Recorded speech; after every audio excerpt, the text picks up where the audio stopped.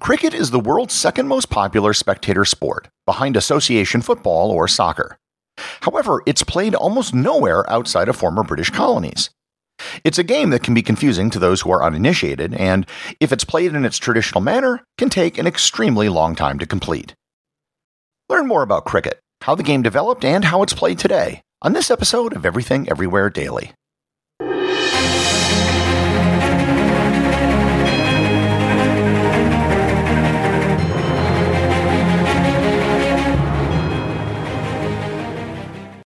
This episode is sponsored by Heaven Hill Bottled and Bond Bourbon.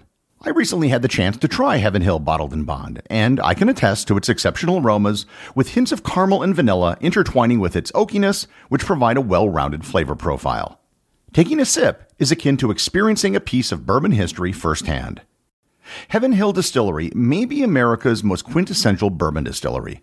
Established in 1935 after the end of Prohibition, the distillery was established by the Shapira family and has remained a family-owned distillery to this day.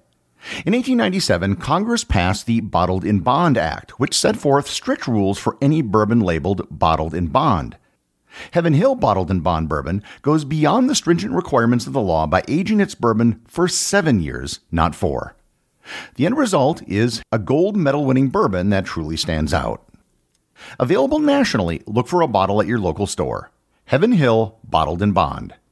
Heaven Hill reminds you, think wisely, drink wisely. This episode is sponsored by ButcherBox. Summer is right around the corner, and that means cookouts.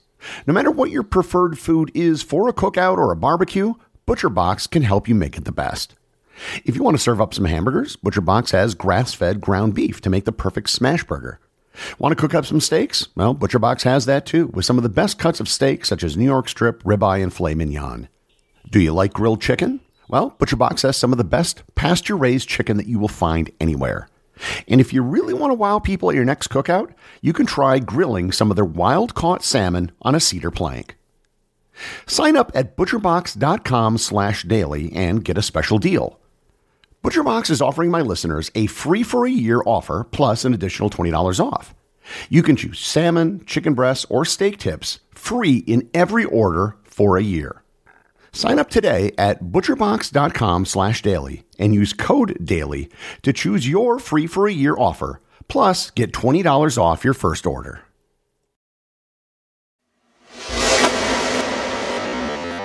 I want to start this episode by saying I am confident that I know more about cricket than 99% of the population of the United States.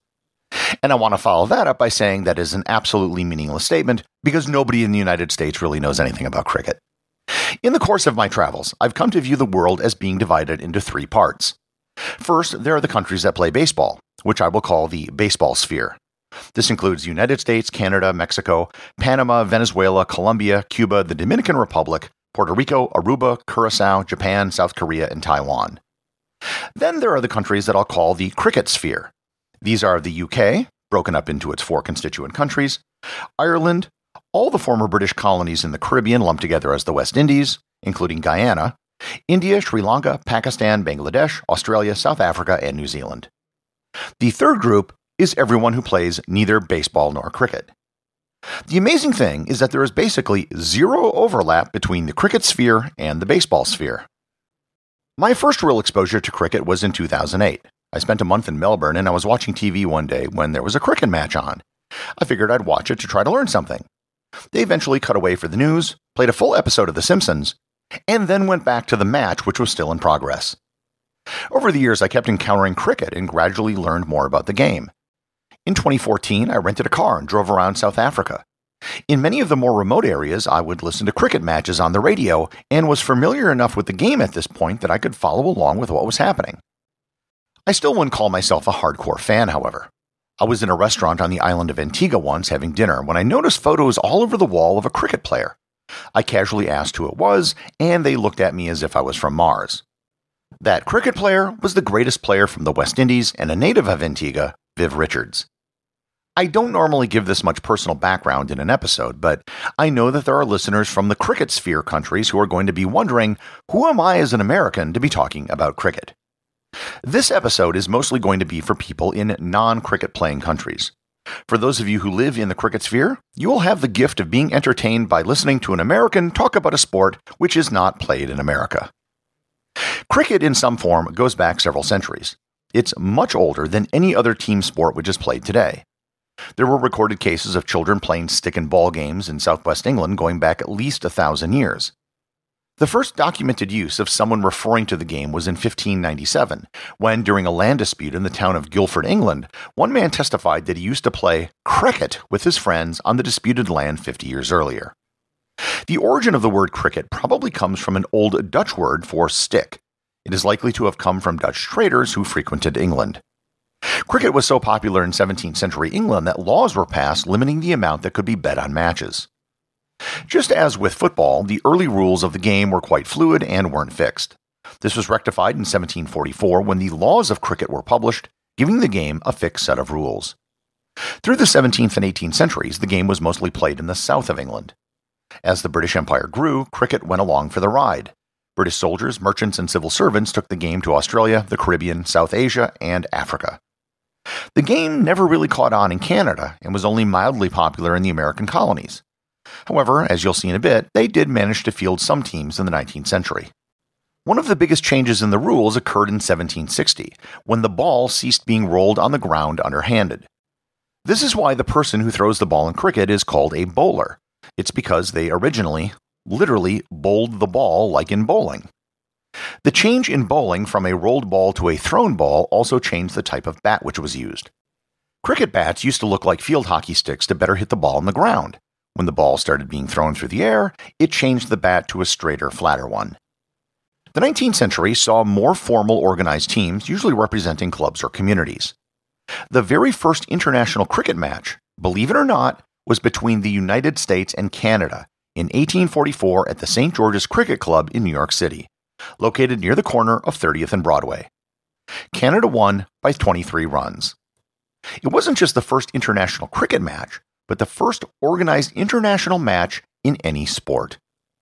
In 1859, an English team toured North America, and in 1862 they went to Australia. The first recognized international test match occurred in 1877 between England and Australia. Here I should explain what the term test match means, as the phrase isn't commonly used in the non-cricket sphere. Today, a test match is an international match between national cricket teams. The term test comes from the phrase timeless test, which was a cricket match that had no time limit and no ties. The term test match in many Commonwealth countries has been adopted for any international sporting match. In the US, such a match is often referred to as a friendly, which, to be honest, is a term I hate because it implies that the game has no meaning. Before I get into the modern game, I should explain exactly how it's played, because unless you grew up watching or playing cricket, it's probably a mystery to you. And I'll use some comparisons to baseball because I know that most of you are actually listening in North America. The game consists of 11 players on each side. Like baseball, the object is to score runs and avoid outs. The game is played in what's known as an oval, which is roughly the shape of most fields. The exact dimensions of an oval can differ, just like the dimensions of a baseball outfield, and can differ from field to field. In the middle of the oval is a pitch. The pitch is made of dirt, like a baseball infield. The pitch is a long rectangle, and on either end is a wicket. The wickets are 15 yards away from each other. A wicket consists of 3 vertical posts called stumps that are 28 inches tall, and 2 small wooden bails which rest on top of the stumps. More on the wicket in a bit. The wickets can be thought of as the object of the fielding team. The goal, as in baseball, is to score as many runs as possible before being called out. The batting team always has 2 batters on the pitch at the same time. The fielding team will have a bowler who throws the ball at one of the batters. What the bowler is aiming for is the wicket. If the bowler can hit the wicket and knock off one of the bails, the batter is out. The batter then is really defending the wicket with his bat. Each inning is 10 outs, because there must be 2 batters on the field at any given time. Once the 10th out is recorded, the remaining batter would be alone. Most cricket matches are just 2 innings. The first team to bat, which is usually determined by a coin flip, will bat until they record 10 outs. However many runs they score, that is now the goal for the second team to beat. If they can score more runs, they win the game and the game ends. If they get 10 outs before they can achieve that, they lose. Runs are different than in baseball. Because the pitch is in the middle of the oval, there are no foul balls. The batter can hit or deflect the ball in any direction. To score a run, the batter has to hit the ball and then run to a line in front of the other wicket. Both batters have to move, switching places for a run to be scored. There is no limit to the number of runs that can be scored on a single hit ball. In the event that the ball rolls beyond the boundary of the oval, it is an automatic 4 runs. This is the cricket equivalent of a ground rule double. If it goes over the boundary line on the fly, it's 6 runs. This is the cricket equivalent of a home run. One of the biggest differences between baseball and cricket is that batting in baseball is mostly an exercise in failure. A very good baseball player will record an out 70% of the time. In cricket, however, a batter will probably score dozens of runs before getting out. It is entirely possible for a single batter to score 100 runs or more in an inning, which is called a century. The size of the field makes it more difficult for fielders in cricket because they have to cover more ground. Also, cricket fielders do not have the large gloves that baseball players wear. Everyone except the wicket-keeper, which is the equivalent of the catcher, is bare-handed. There are several ways to record an out. The first, as I mentioned, is to hit the wicket. If a batter accidentally hits the wicket, he's still out. If a fielder throws the ball and hits a wicket before the batter gets there, he's out. This is the equivalent of a force out in baseball. Also, if a ball is caught in midair, the batter is out.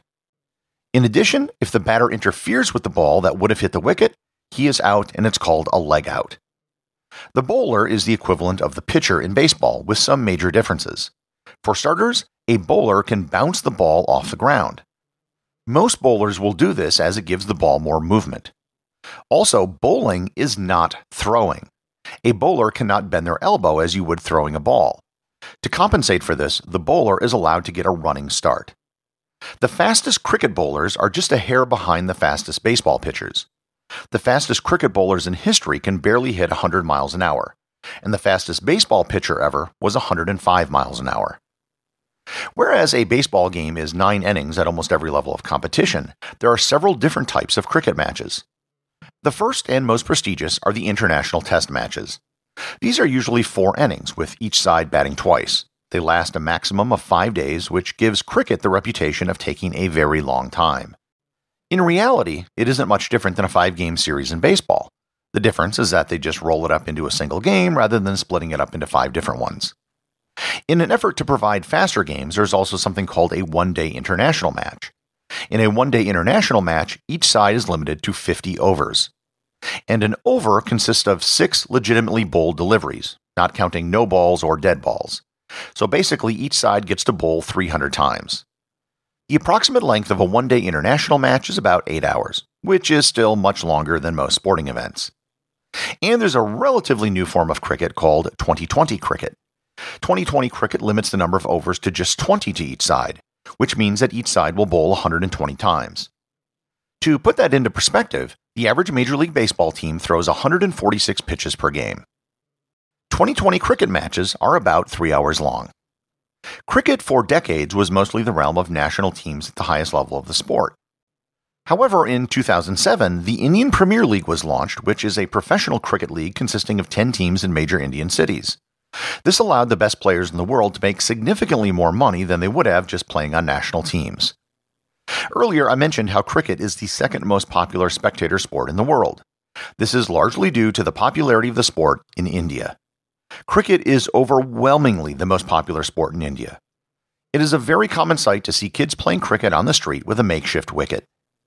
There is a Cricket World Cup held every 4 years. The matches are all one-day international format matches. The next World Cup will be in 2023 in India, and the reigning world champions are England. There's also a 2020 World Cup, which is actually taking place in Australia as I am recording this episode. The longest rivalry in international test cricket is between England and Australia. Their test match is called the Ashes.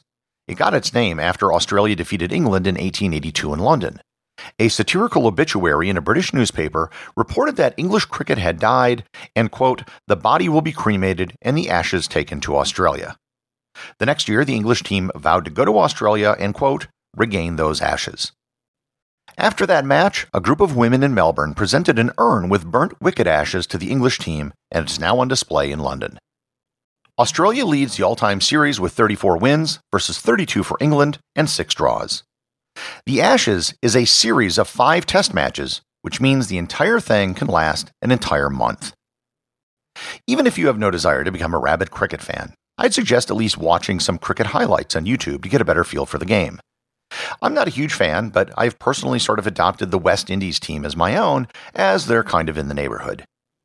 Cricket is a sport with a rich history and a passionate international following. Once you take some time to understand the rules, it makes it much easier to follow as well as to watch. Everything Everywhere Daily is an Airwave Media podcast. The executive producer is Darcy Adams. The associate producers are Thor Thompson and Peter Bennett. I just wanted to extend a big thank you to everyone who is supporting the show over at patreon.com. I have show merchandise available there, including hoodies, t-shirts, and stickers. Plus, it really just helps me get this show out every single day, including, of course, weekends and holidays. Remember, if you leave a review or send me a boostagram, you too can have it read on the show.